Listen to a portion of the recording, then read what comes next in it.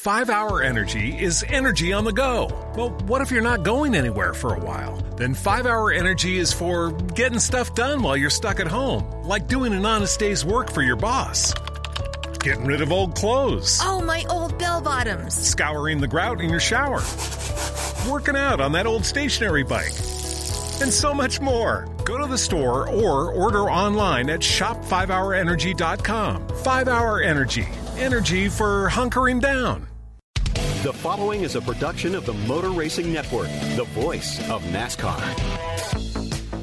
The voice of NASCAR. The voice of NASCAR. The voice of NASCAR. The voice of NASCAR. The voice of NASCAR. This is MRN Radio, the voice of NASCAR. This is 50 years of MRN. Certainly his style and his ability on the air, the way he painted a picture. Earnhardt is using every inch of racetrack, and Elliott gets together with him. Earnhardt goes off in the grass, brings the car back onto the speedway, and keeps it in a straight line and holds on to the lead. Unbelievable. Richard Petty goes back in front. They both spin. They're in the wall. Petty is slamming into the wall. From the shores of Daytona Beach, Florida, here is your host, Susie Armstrong. Welcome to Daytona Beach, Florida for a special edition of NASCAR Live. 50 years of MRN, presented by the Motor Racing Network and parent company NASCAR. I'm Susie Armstrong. Tonight I've teamed up with longtime broadcast partner Fred Armstrong to distract you for 1 hour with our perspective on the story of NASCAR's radio network, formed near the shores of Daytona Beach at Daytona International Speedway. The Motor Racing Network will launch its 50th NASCAR season as the green flies over Daytona Speedweeks presented by Advent Health, culminating in the 62nd running of the Daytona 500. From humble beginnings to the modern era, the MRN archives allow us to relive some of the best memories, race calls, funny moments, and important milestones. But first things first, let's reset the clock 50 years and take a look back with Fred. The concept of racing on radio wasn't new in the late 60s, but NASCAR coverage was a scattered phenom, divided among a loose network of radio stations and independent announcer groups working at various tracks. In 1969, NASCAR founder and president Bill France Sr. threw open the front gates of the new 2.66-mile high-banked Alabama International Motor Speedway. For France, live radio coverage was an essential part of a promotional strategy to woo new fans to his sparkling palace of speed and equal NASCAR's stunning success at Daytona International Speedway. To make it happen, Bill Sr. reached out to radio partner and producer Dick Huffman, whose live flag-to-flag Daytona 500 coverage from flagship station WNDB had grown to a network of over 40 affiliates. France Sr. offered Huffman the Dega broadcast rights outright, but Huffman politely declined, prompting Big Bill to challenge his top deputy, the late Jim Foster, with the task of finding the right broadcast partner. Bill and I had been talking about the possibility of having our own network and using it as a promotional arm to build racing around the country and to help all the other tracks. At that time, WNDB, owned by the News Journal here, was doing the broadcasts of the races, and they did a real great job. Dick Huffman was the general manager. Ted Webb was the anchor announcer. Bob Smith, who's now vice president at Speedway and NASCAR, was one of the turn announcers, and they did a great job.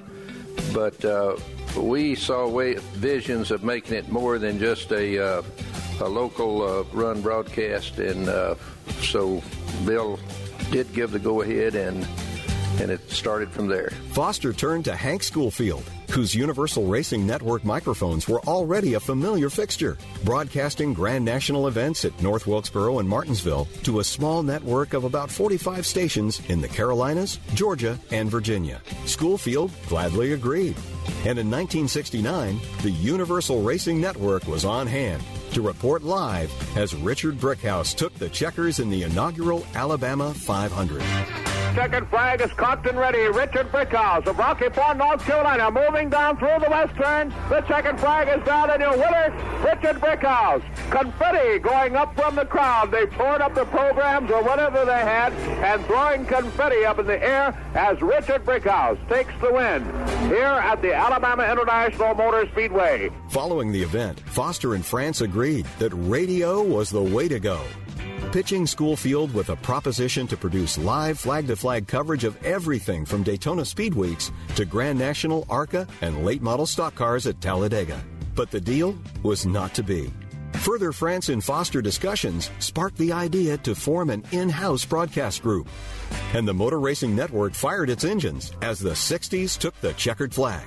Foster went to work, scouting out talent to serve in front of and behind the microphones, having to look no further than Talladega Director of Promotions Roger Baer to fill the bill as MRN's first general manager. So I had some experience, and Jim called me.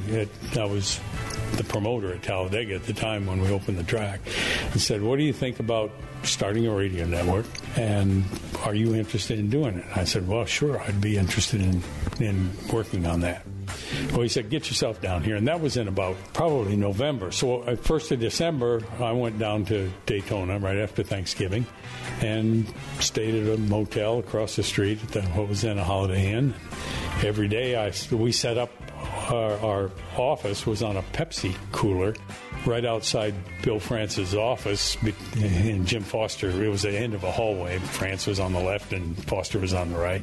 I had a chair and I had a Pepsi cooler. Seeking strength in the broadcast booth, France, Foster, and Baer courted veteran sportscaster Ken Squire, who became the first voice of the network.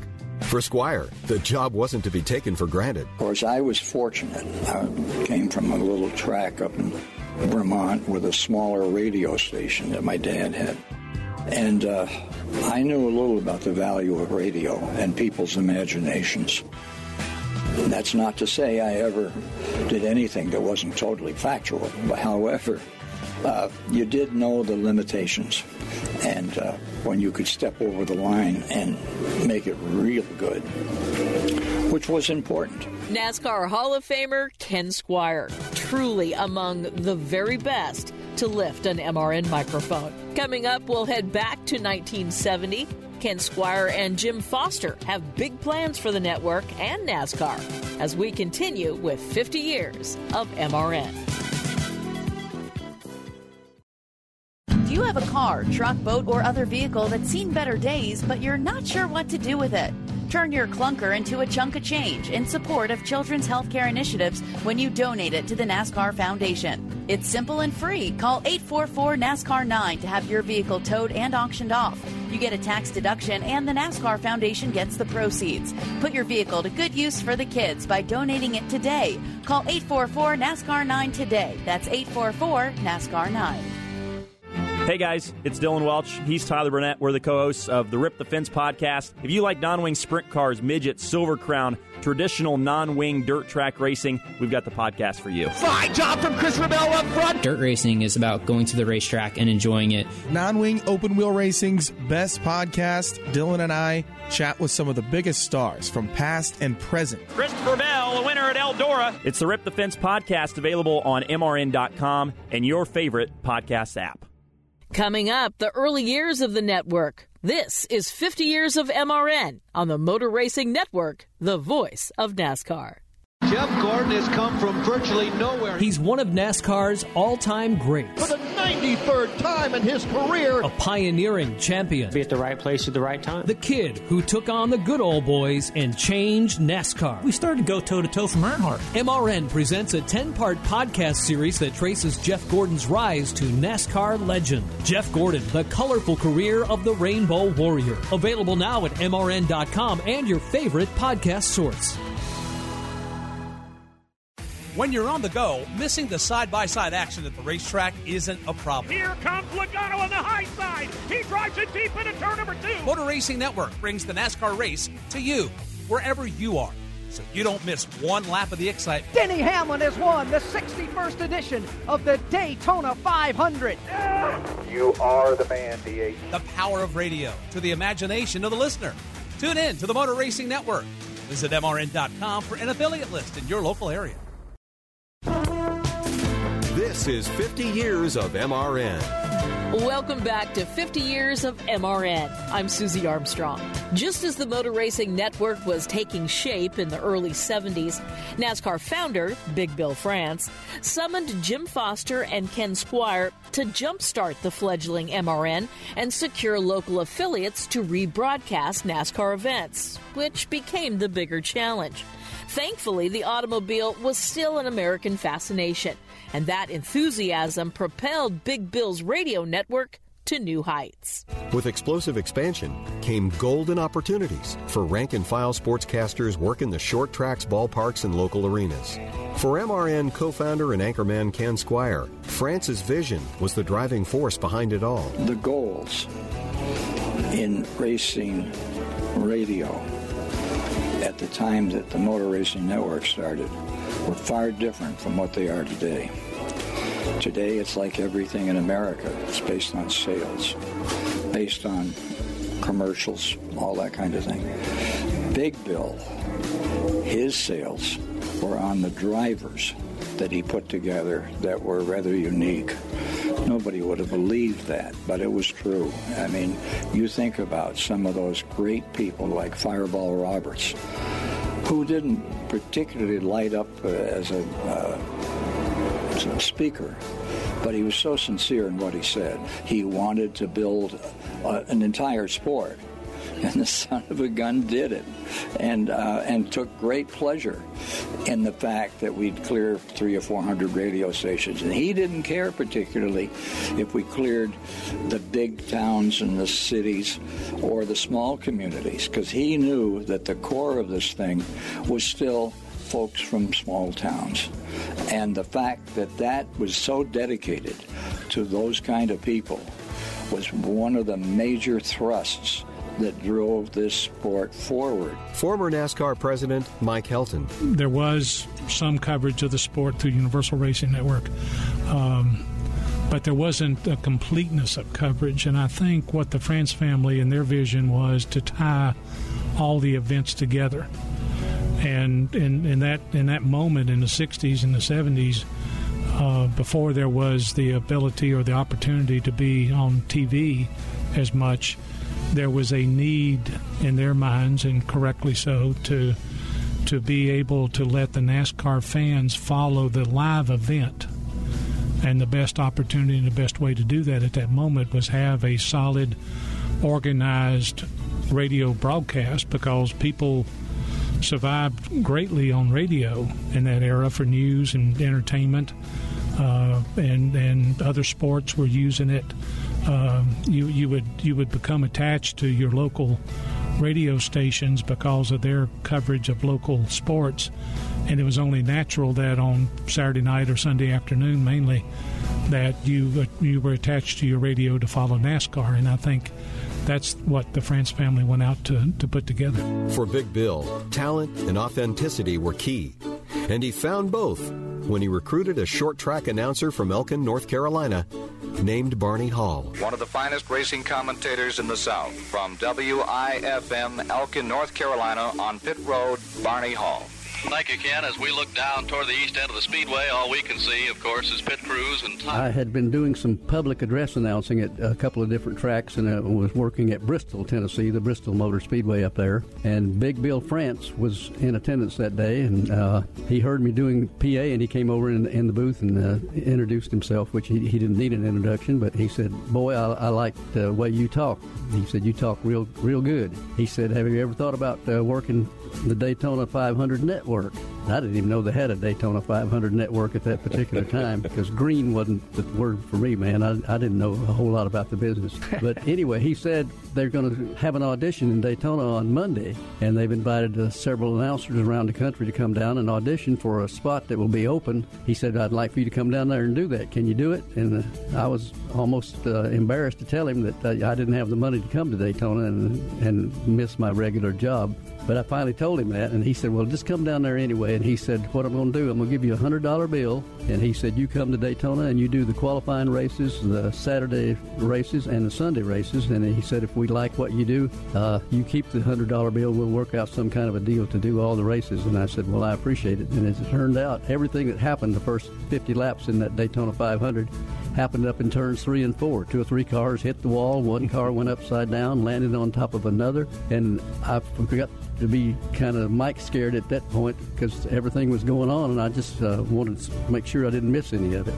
Apparently, Big Bill liked what he heard, and he called me a little bit later. Bob Montgomery was their regular announcer at that time, and Big Bill said, "Come down to Daytona, boy, you got a job." So that's sort of how I jumped into it. Former MRN President David Hyatt recalls the strength of Barney's influence, helping NASCAR reach a broader audience. He was one of Big Bill's confidants because Barney was also a good friend with some others who were in the sport at that time.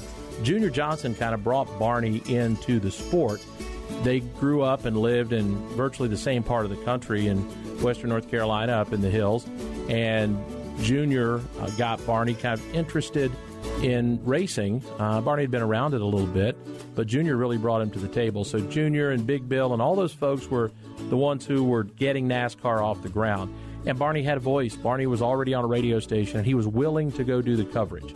He would go out from the little radio station he worked at in Elkin, North Carolina, WIFM, and he would go out, travel, and he would do some races and do race coverage, and he would come back, and he would take all the stuff that they sent him, NASCAR and Daytona and any racetrack's PR department, and he'd make content out of it for his radio show. And I think they had great respect for that because they saw that he believed in the sport and that it had a future. The late Barney Hall was one of many who enjoyed long careers on MRN's airwaves, as recognized by the NASCAR Hall of Fame Squire Hall Award, bestowed upon a media member who exudes the integrity, quality, and humanity that Barney stood for and practiced over the course of his 5-decade tenure. MRN is the voice of NASCAR, and Barney Hall was and always will be the voice of MRN. More with Barney next on 50 Years of MRN.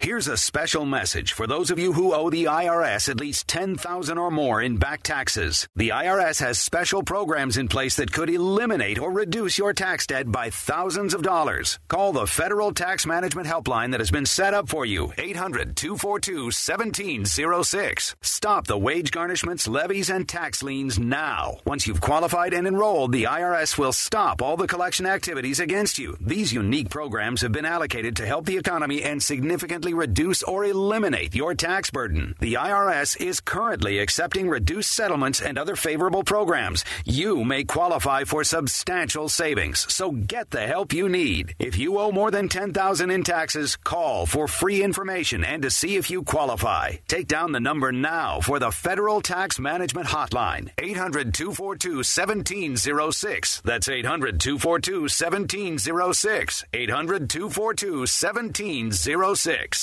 Up next, we remember the late, great Barney Hall. This is 50 Years of MRN on the Motor Racing Network, the voice of NASCAR. NASCAR local, regional, and international racing. Grassroots racing. From the short tracks of America to the road courses of Europe and Mexico. I'm Kyle Rickey. Join Hannah Newhouse and me for NASCAR Coast to Coast, presented by Wheelin' and Hercules Tires. Each week on the Motor Racing Network, we'll talk with the race winners, newsmakers, and grassroots racing personalities. NASCAR Coast to Coast on the Motor Racing Network.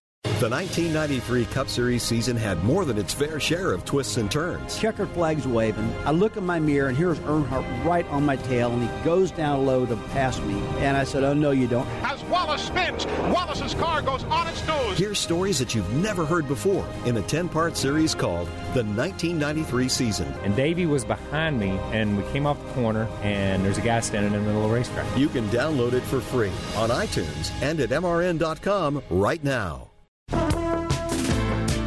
Tonight, we celebrate 50 years of the Motor Racing Network right here where it all began in Daytona Beach, Florida, where MRN's 50th season got underway yesterday with flag-to-flag coverage of the Busch Clash at Daytona. For the majority of MRN's half-century on the air, one man rose from the pits and turns to the booth, ultimately becoming the backbone of MRN's coverage and a friend to many. Barney Hall's personality, charm, wit, and no-nonsense style set the bar for all of us. here at the World Center of Racing. They're waiting for the start of the 50th running of the Daytona 500 and for the call. Celebrating 50 years of broadcasting NASCAR racing, MRN Radio's Barney Hall. Every Daytona 500 has been special. This one could be the best one we've ever seen at this racetrack. Here they come down to the line. Hang on for 200 laps of excitement here at Daytona this afternoon. The Great American Race is underway. Here's Buddy Baker and a new leader in turn number 3. Baker has put the K&K Dodge out front. Here comes Glotzback. He's moving underneath David Pearson. And whoa, Glotzback sideways. Here's Pearson down to the number 3 corner. Petty 1 car length back. Pearson eases out against the wall in turn 3, and he gets a little bit high. Down to the inside comes Richard Petty. They're just moving out of turn number 2 in front of Mike Joy. As a broadcaster, he's a model of restraint. You rarely hear him get very excited, and when he does, you know it's really something big. Earnhardt is using every inch of racetrack, and Elliott gets together with him. Earnhardt goes off in the grass, brings the car back onto the speedway, and keeps it in a straight line and holds onto the lead. Unbelievable. No matter what's happening, guys spinning out or wrecking or whatever, you don't scream and holler. You get excited in your voice, but there's a way to do it without screaming and yelling. One more lap around. Burton goes to the inside. They touch, they bump, they head for turn number 1, trading sheet metal. Here comes NASCAR President Mike Helton. When I think of Barney Hall, I think about the inauguration that I had into the sport. Barney Hall was the voice that gave me so much insight listening to the radio, educated me on NASCAR, but it also entertained me and my family along the way. Here in the tower at Daytona International Speedway, the president of NASCAR is with me right now, Mr. Bill France Jr., and we have a special honor at Daytona today. Barney, you're exactly correct, and in a few moments we'll be talking with Mr. Ronald Reagan, the President of the United States, for the command to start the engines. Gentlemen, start your engines. Another special element has been added to the Daytona 500 here this afternoon that has just stepped into our booth, the President of the United States, George Bush. I'll tell you what we'd like you to do if you would like to do it. When they come off turn number 4 and that pace car hits pit road, would you like to say, here they come to the green for us? Sure. You pinch me when I'm supposed to say, here they come to the green. To cover the action over in turn 3 of Daytona Beach, Florida, Alan Bestwick. He is radio of NASCAR races throughout almost the entire modern history of the sport. And he is certainly one who's greatly responsible for the growth of the sport, even though, typical to him, he'll deflect any credit for any role in it at all. And to our good friend from radio station WIFM, Elkin, North Carolina, Barney Hall.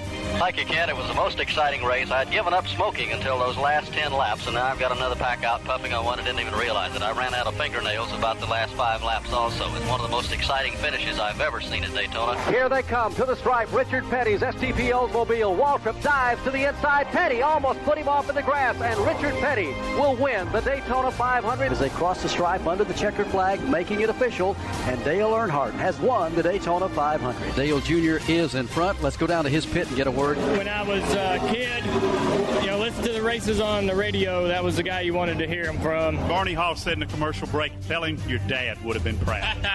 Well, Barney Hall is number 1 in my book.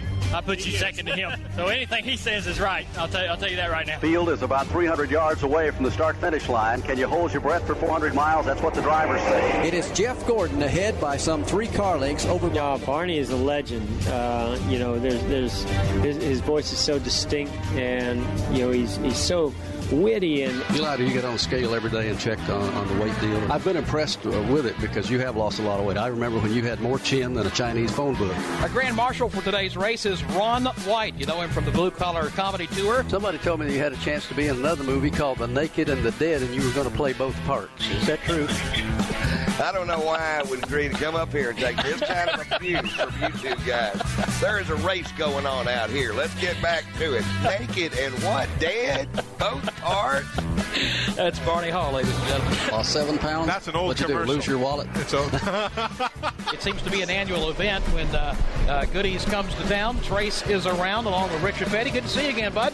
You too. Hey, who was tweeting me about coming up here doing this show? Not me. My tweeter's broke. Your tweeter's broke. Now, the boy's been on a 2-week diet, and already he's lost 14 days. 116. Jimmy Johnson takes him off to turn number 1. He gets away from the lap traffic. The voice, the wit, grit, the knowledge, the detail behind all of it. Just such a staple. 34 of the best Winston Cup drivers in the world get ready to run for 400 miles here on a 2-mile track that is one tough piece of asphalt. This is going to be a whale of a finish. White flag lap as they come down the line. 1 to go. Racing for the lead in the Winston 500. Contact between Earnhardt Jr. and Skinner. What makes a good broadcaster as far as the races? To me, there's 3 things. One is tell the people what's going on the racetrack at that present time as much as you can. Cover the pit stops. Third, you catch the guy that falls out and he's in the garage. You go talk to him and find out what happened and why. If you do those 3 things, you can't do a bad broadcast. I don't care who you are because there's nothing else to do. You cover those 3 areas, you've covered the race. Kurt Busch put a good block on to keep him on the outside up in turn number 4. As they come back to the line, he is there this time. He's going after the lead in turn 1. Fans will keep you straight, too. They'll say, you shouldn't have done that last week, or why didn't you cover this? If you listen to them, you'll pretty well stay on top of everything. They come down to the line. Green flag goes in the air. 2 by 2 as they head off into turn number 1, and already they're getting. It's the greatest feeling in the world when you get my age anyway, to have done most of your life what you wanted to do, got paid for it, had the best seat in the house, and you can't ask for any better than that. Barney's dry humor and easygoing manner on and off the air, those are the traits we all miss to this day.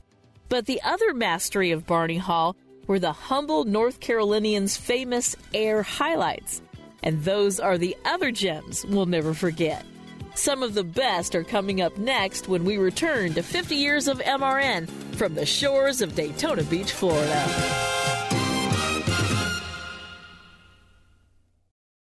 When it comes to weekends, we're always left wondering what to do. If only there was something exciting going on that everyone will enjoy.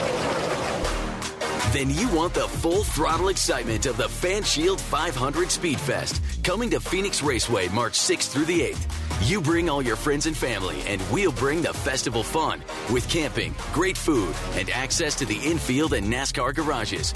Get your seats now at PhoenixRaceway.com. Wing Sprint Cars. That's what we talk about on Wing Nation, presented by Hercules Tire. I'm Steve Post. Join Aaron Evernham and me Tuesdays at noon Eastern Time as we talk with race winners and newsmakers from dirt tracks across America. From the world of outlaws to your local track, we cover the greatest show on dirt. Join us live Tuesday on Facebook Live or wingnation.com, or catch our Tuesday and Thursday podcasts on YouTube or your favorite podcast provider. Wing Nation, your home for Wing Sprint Car Talk. The 1976 and 79 Daytona 500s were 2 of the greatest races in NASCAR history and significant to the network's boom in the 70s. This is 50 years of MRN on the Motor Racing Network, the voice of NASCAR. NASCAR is back. The 2020 NASCAR Cup Series season kicks off. 101,000 are on their feet. With Racing Super Bowl, the Daytona 500. The Great American Race is underway, and they're headed to one. Sunday, February 16th. Hamlin tries to block. Logano pinned in behind him. As only the Motor Racing Network can bring you. A multi-car pileup. All the excitement of NASCAR's biggest race is here. The Daytona 500. Sunday, February 16th on the Motor Racing Network.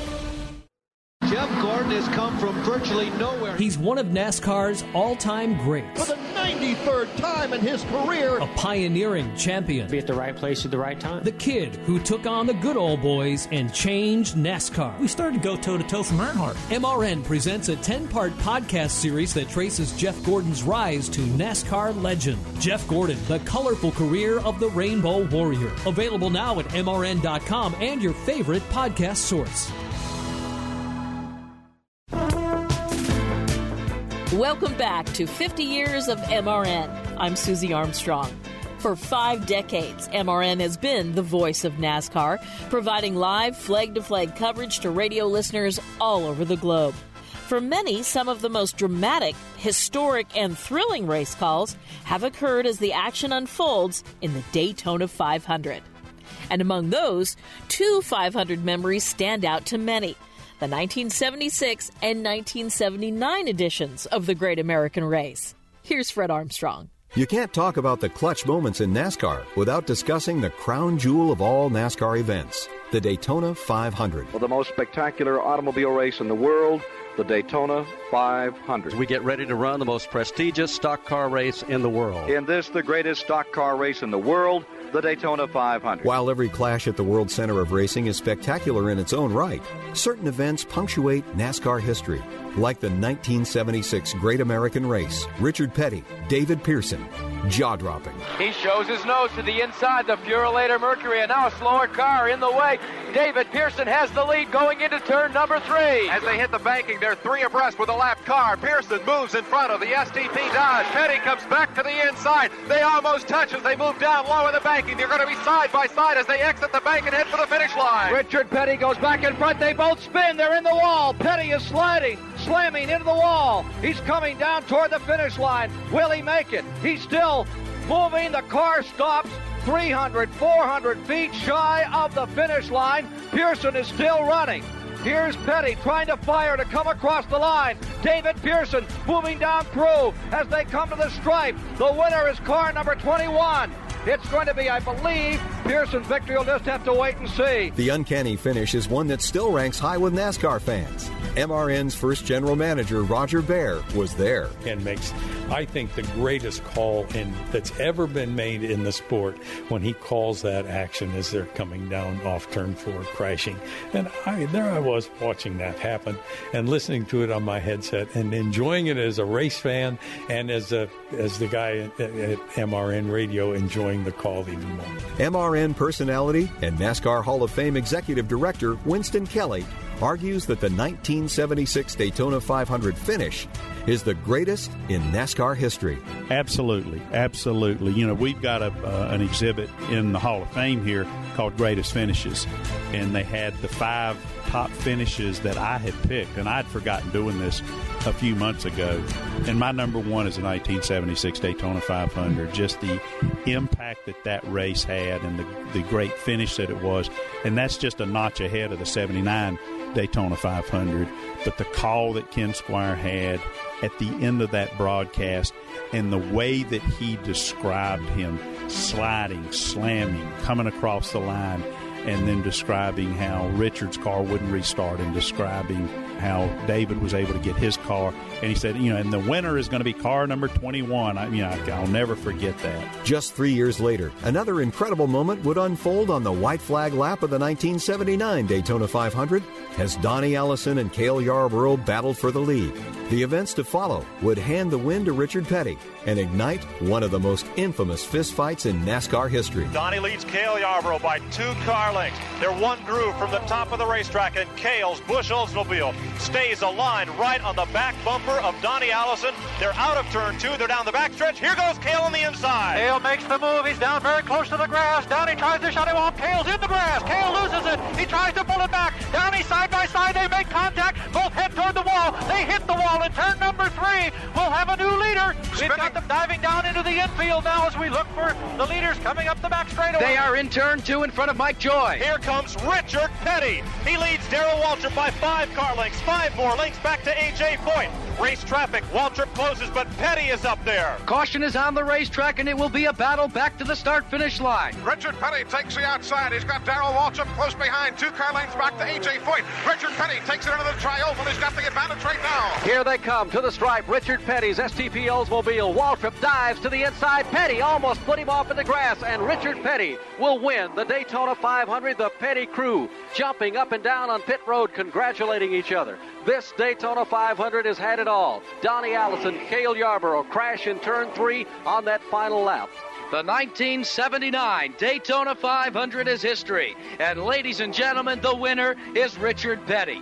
Jackie, over in turn 3, we interrupt for a moment. Cale and Donnie both out of the cars. Bobby Allison has brought his car down there. A furious discussion taking place just down below the banks of turn number 3. And now it appears we may have a fist fight. We see drivers and helmets. Safety officials trying to jump in there and separate them as tempers have really flared after this amazing incident on the final lap coming into turn number 3.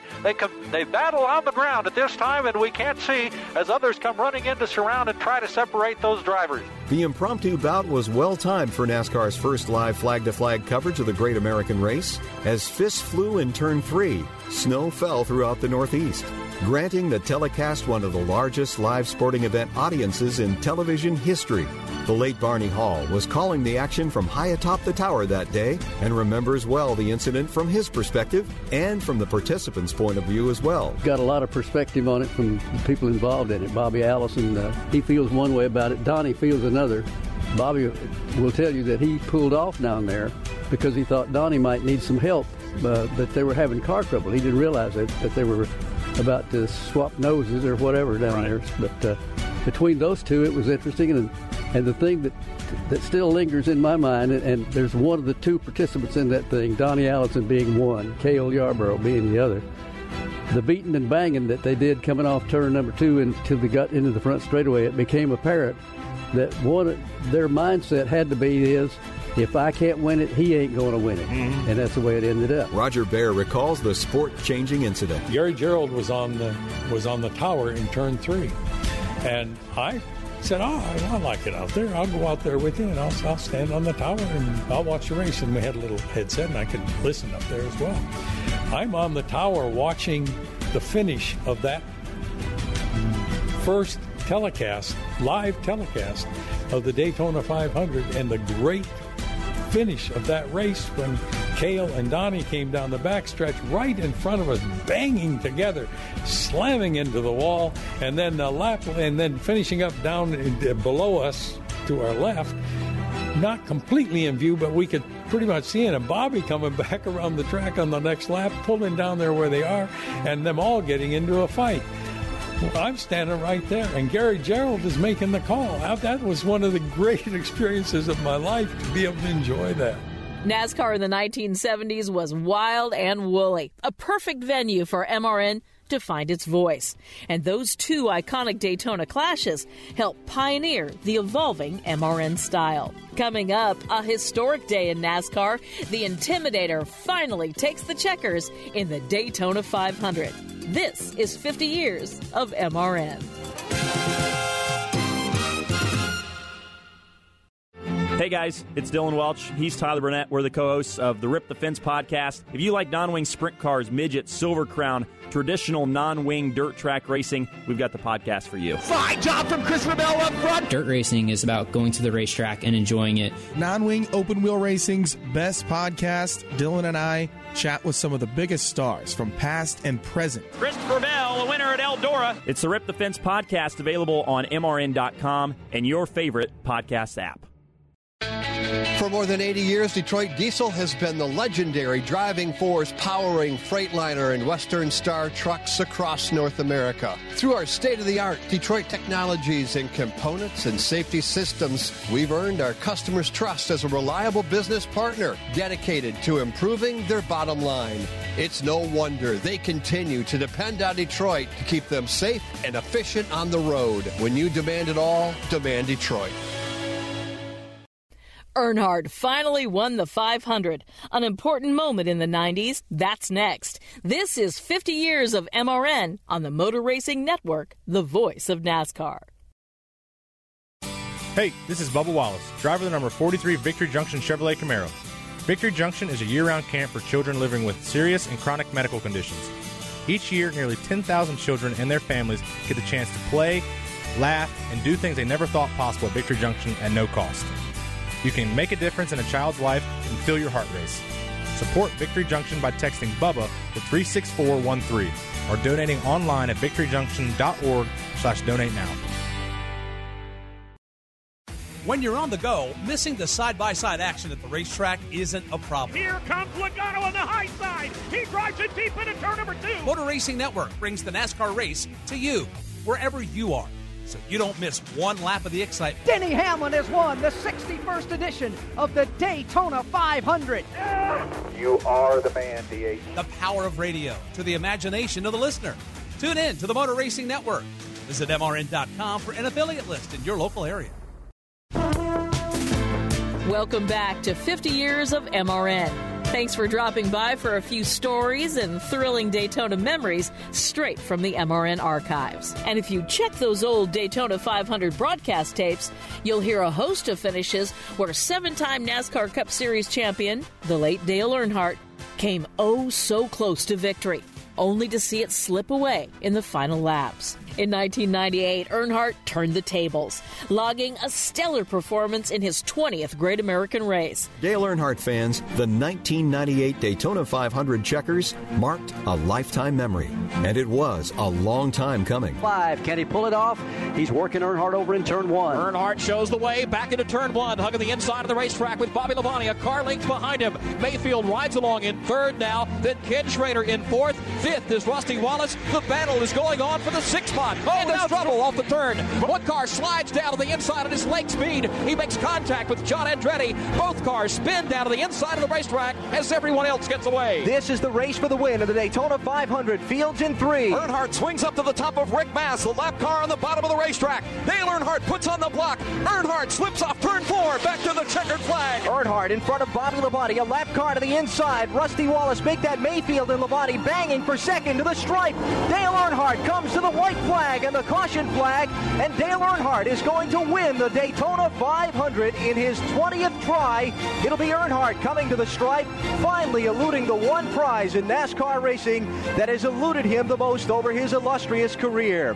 And now coming down the pit lane will be the champion of the 1998 Daytona 500, Dale Earnhardt. All the pit crews, all of them, out on pit lane to salute the man who has accomplished so much in this sport, except win its biggest race. He doesn't have to answer that question anymore after today. 20 years of hard work, I tell you. Thank the good Lord for a good day. I tell you, we got a lot of great race fans, a lot of people behind me that really all week long they say, this is your week, this is your week. Richard Childress has got one heck of a race team. I'm talking about everybody who works for Richard Childress, from the 31 to 3 truck, everybody, all this 3 team, everybody's worked so hard for this. I can't believe we won it in the fashion we did. We raced them hard, and it's just a good race car. So it says a lot for the team. It says a lot for all our sponsors. Everybody worked so hard. This Chevrolet Monte Carlo, it is something else. MRN anchorman Alan Bestwick. You know what? I honestly don't remember a lot about it, except the outcome. I think I was still having a hangover of the 1990 race when I was out on the backstretch and there was a half a lap to go and it got away from it. And the laps are counting down. Man, could this possibly be it? And then there's a caution going to come out. Well, at that time, you raced back to the caution. So he's still got to get from where he was when that yellow flag started waving back to the finish line and then follow the pace car all the way around without running out of gas or having a wheel fall off his car and to actually win the race. So I remember just thinking in my head, don't call the election until it's official. Circumstances are what they are, describe them accurately, but he hasn't won it till he gets back here. And the checkered flag is waving, not the yellow and the white flag. And then obviously the aftermath was just awesome. Having watched how cruel that race had been to him, there was no way to not be overjoyed for him. Look, people had their experiences with Dale Earnhardt. Mine were generally really great ones. And to see his reaction at winning that race and everyone's reaction to him winning that race was still probably one of the coolest things I've experienced in sports. The crewmen all lining up to high-five him was kind of like that's the lasting image. But then when he got out of the car in victory lane and he's standing there and that smile was bigger than his mustache, beaming, and his fists are in the air and he's shaking his arms up and down, and to see the joy that it brought is a great memory to me. For the Richard Childress Racing crew, this record had played out so many times before. A dominant day for the black and white Goodwrench No. 3 Chevrolet had gone by the wayside due to a myriad of circumstances. For Winston Kelly, the victory placed him amid a pit road celebration of epic proportion. Yeah, it's kind of an after the fact because we had gotten so used to him getting so close. I will vividly remember being on pit road, watching the crew celebrate, and then watching Dale come down and doing his donuts that ended up looking like a 3, and then coming down pit road and the entire crew, every crew member coming out and congratulating him. And it was almost like relief. I wasn't in victory lane as Jim Phillips was, but it was almost like, for those who had watched him come so close, you didn't have to be an Earnhardt fan to know that was a big moment. And we try not to be fans. I do love big moments in first, so I have to say I appreciated the significance of that moment. But I also thought this is the first of what now will be several.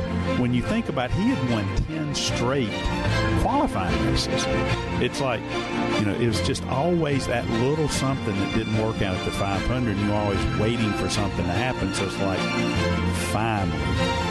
He deserves it. It's a cherry on top of his Daytona cake, if you will.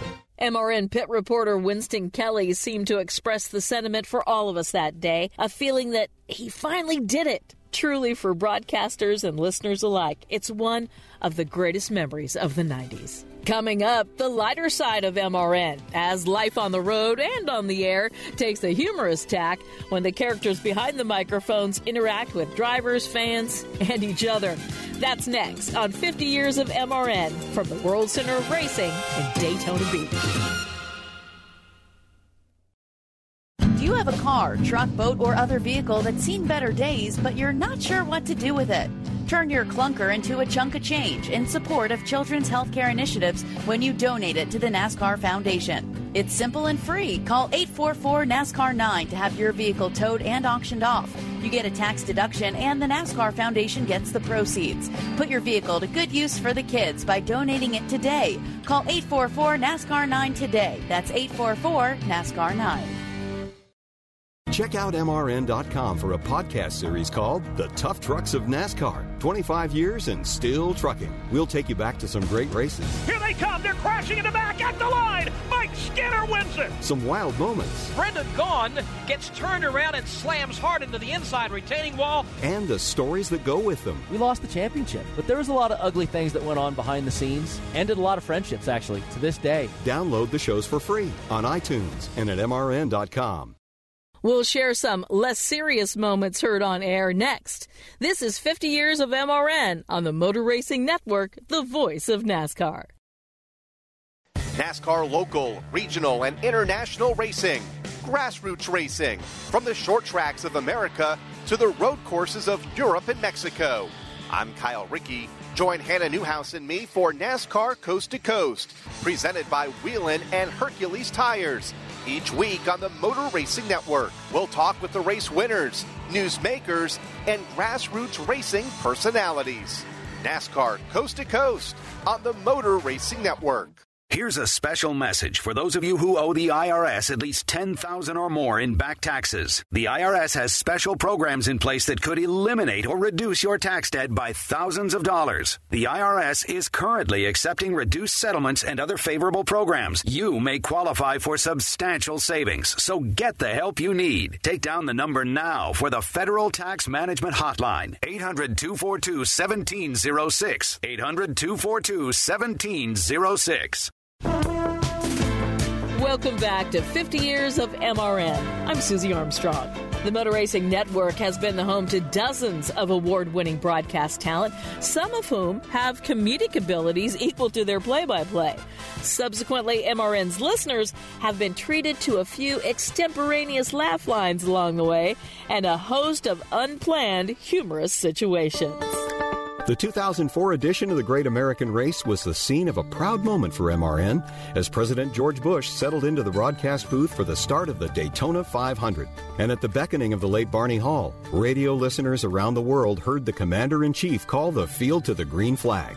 A lesser-heard utterance was Dave Moody's comment on the Q Channel afterwards. Well, it was a big deal. I mean, the President of the United States was coming to the racetrack. And he was there, and the Secret Service was there, and there were all kinds of things that happened that day that don't usually happen, simply because the most powerful man on planet Earth was in attendance to watch the race. And that was all pretty cool, and we were all impressed by it. And then he actually came up to the booth and sat in on our broadcast for a time, which was beyond neat, beyond cool. And I think it was Barney Hall that said, "Mr. President, would you like to call a lap?" We were under caution at the time. "Mr. President, would you like to call a lap?" And the president, being the, sports-minded guy and all-around kind of cool guy that he was, said, sure, I'll give it a crack. And they came down for the green flag, and he called it all the way to the drop point where the President of the United States handed off the call to me. And to call the start of the Daytona 500, the President of the United States, George Bush. Here they come to the green. It'll take the better part of a lap for them to get up to full song, the dicing. And I did my deal, and then Mike did his deal, and it went around for a couple or three laps, and the president sat in. And then at some point we had a caution or went to a commercial. I can't remember which now because it was a long time ago. And we went to commercial. And a little bit of time, a couple or 3 minutes passed, and, the president said goodbye to everybody. I assumed that he and the Secret Service had packed their bags and head on to their next stop. And me, being the wiseacre/loudmouth that I've always been known to be, during the commercial said, well, he's no Barney Hall, but the president does a pretty mean throw to turn one. He's still with us, and he appreciates the compliment, Dave. Yeah. I don't think I spoke again the rest of the day without knowing for sure that I was supposed to, because, man, when you're getting backdoored by the President of the United States, at the time, I was a little bit embarrassed, but now it's a moment I'll never forget for sure. Humor has always been a keystone of MRN's broadcast style since the network's inception in 1970. As the 70s unfolded, so did a few new kooky fads, and one in particular started making a regular appearance at NASCAR events, streaking. And not on the racetrack, but nonetheless, as anchorman Ken Squire and the always colorful commentator Dick Brooks witnessed two streakers at Martinsville Speedway, they just couldn't resist calling the action. At Martinsville, Virginia, the records today look like they're going to go Cale Yobero's way, with the exception of one unnamed streaker wearing an engineer's cap who did about 150 feet here right up to the right of our broadcast booth just out of the fourth turn and was not apprehended. Marvelous run. We have sad news for the streakers here today. Streaker number 2 was just caught. The first streaker got away with it, but the second streaker didn't make it. Over here to our right, they nabbed one. Well, the first streaker must have had Simon eyes on, and he slid through him. The second streaker, he didn't have it, so we're going to have to get him a can of Simon eyes then. You'll have to get him bail first, because he's in bad trouble with the law. One of the challenges of live radio is that anything said or done on the air can't be taken back and can lead to embarrassment, as retired MRN anchorman Joe Moore experienced while filling in as the Tuesday night talk show host of MRN's NASCAR Live. It was the week after Blaze Alexander was killed in an ARCA crash at Charlotte Motor Speedway. And in the week before this airing of the show, I was at Charlotte and I talked to Jeff Green about Blaze's crash, and they were good buddies. And Jeff gave me some real good audio about that. And so I had that queued up, and I was going to open the show with the story about Blaze being killed in the crash, and then punch up the Jeff Green audio talking about what a great guy Blaze was. And unfortunately, we also kept on the drop-in machines a lot of little crazy things. I mean, Woody Woodpecker, cartoon sound bites, anything we could find, and we just pop them in all the time. One of the sound bites that I had was Yosemite Sam, who said, I paid my 4 bits to see the High Diving Act, and I'm going to see the High Diving Act. Well, before we went on the air that night, I was popping that up just to get audio checks, just to make sure they could hear me and all that. And I was playing different little sound bites, and that particular one, I apparently did not disengage. We go on the air, and I come on being just as sincere and humble as I can be because a man has died, and I'm going to play a soundbite from his good friend Jeff Green. When I punched the button, you didn't hear Jeff Green, you heard Yosemite Sam. A memorial service will be held tomorrow in Charlotte, North Carolina, 11 a.m. at the Thomas Aquinas Catholic Church. NASCAR Busch Series champion Jeff Green. I paid my Jeff, we talked to him earlier in the week, and so quickly spun the dial, got the right thing, punched it up. There it went. But the damage was done. Of course, America's #1 choice for authentic motorsports coverage prides itself in professionalism. But hey, these things happen. even in the presence of the Commander-in-Chief. But wait, there's more, and it's all in Episode 6 of MRN Presents 50 Years, The Voice of NASCAR. Check it out on MRN.com. Coming up, we'll wrap things up with a preview of the 62nd Daytona 500.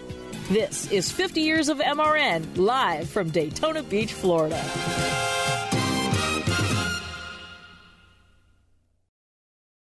The 1993 Cup Series season had more than its fair share of twists and turns. Checkered flags waving. I look in my mirror, and here's Earnhardt right on my tail, and he goes down low to pass me. And I said, oh, no, you don't. As Wallace spins, Wallace's car goes on its nose. Hear stories that you've never heard before in a 10-part series called The 1993 Season. And Davey was behind me, and we came off the corner, and there's a guy standing in the middle of the racetrack. You can download it for free on iTunes and at MRN.com right now. Wing Sprint Cars. That's what we talk about on Wing Nation, presented by Hercules Tire. I'm Steve Post. Join Aaron Evernham and me Tuesdays at noon Eastern Time as we talk with race winners and newsmakers from dirt tracks across America. From the world of outlaws to your local track, we cover the greatest show on dirt. Join us live Tuesday on Facebook Live or wingnation.com, or catch our Tuesday and Thursday podcasts on YouTube or your favorite podcast provider. Wing Nation, your home for Wing Sprint Car talk. The laps are winding down on this special edition of NASCAR Live, 50 Years of MRN. But the week is just beginning, and the voices of NASCAR will strap on their microphones this Sunday for the 51st time at the World Center of Racing, starting with the Blue-Green Vacations Duel at Daytona on Thursday to set the starting field for Sunday's 62nd Daytona 500. The Motor Racing Network presents the 12th annual Daytona 500 Miler. And Dale Earnhardt is going to win the Daytona 500 in his 20th try. Everybody, all this three team, everybody's worked so hard for this. Dale Earnhardt Jr. pulls down to the start-finish line. He will win the 46th running of the Great American Race. Dale Earnhardt Jr. in the 2004 Daytona 500. I'm happy as hell to win the Daytona 500, and I'm glad I got to race my buddy Tony Stewart for the win. This has got to be the greatest day of my life. Austin Dillon leads the pack off turn number 4. No one ever thought he would contend for the win, but he's going to do it. He's going to win the 60th running of the Daytona 500. Daytona has a way with just making memories. The Great American Race is near. And Jimmy Johnson has won the Daytona 500. As the NASCAR world assembles on the world's most famous beach in Daytona, so too does the Motor Racing Network. The world's greatest stock car race, the Daytona 500 Miler. MRN will bring the sounds of Daytona to listeners worldwide. They almost touch as they move down low in the bank, and you're going to be side by side as they exit the bank and head for the finish line. Richard Petty goes back in front. They both spin. They're in the wall. Petty is sliding, slamming into the wall. The 29th annual Daytona 500 goes to Bill Elliott. You know, to run around this place for 500 miles and stay out of trouble is a feat in itself. Earnhardt will not be able to do anything with him. Jeff Gordon wins the Daytona 500 for a second time. You recognize how recognized that race is and that winner is, and you know how special it is to be there. Here they come off turn number 4. Dale Jarrett's got the lead. He goes to the inside. Earnhardt's not going to get him. Dale Jarrett is going to win. To bring Joe Gibbs his first Daytona 500 win was pretty special. Join the voice of NASCAR for the biggest race of the season. Crossover the final time off 4. Trevor Bayne playing defense. He's out in front at age 20. He's going to win the 53rd Daytona 500. The Great American Race. Checkered flag waving at the start-finish line. Who will get there first? It's Truex on the inside, Hamlin on the outside, and too close to call. Denny Hamlin has won the 58th running of the Daytona 500. That was an amazing finish. Daytona 500 winner, come on. Be sure to tune in Sunday, February 16th for the Great American Race, the 62nd Daytona 500, only on the Motor Racing Network. We'd like to thank the voices you've heard on the broadcast tonight, including the many men and women who have been a part of the Motor Racing Network for over 5 fabulous decades. Until next time, I'm Susie Armstrong. Good night from Daytona Beach, Florida. Tonight's program was a presentation of the Motor Racing Network with studios in Concord, North Carolina and Daytona Beach, Florida. 50 Years of MRN was written and produced by Tyler Burnett. Any use of the accounts or descriptions contained in this broadcast must be with the express written permission of NASCAR and the Motor Racing Network.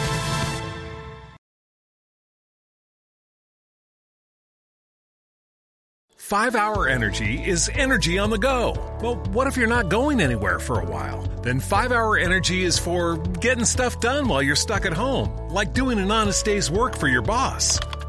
Getting rid of old clothes. Oh, my old bell-bottoms. Scouring the grout in your shower. Working out on that old stationary bike. And so much more. Go to the store or order online at shop5hourenergy.com. 5-Hour Energy. Energy for hunkering down.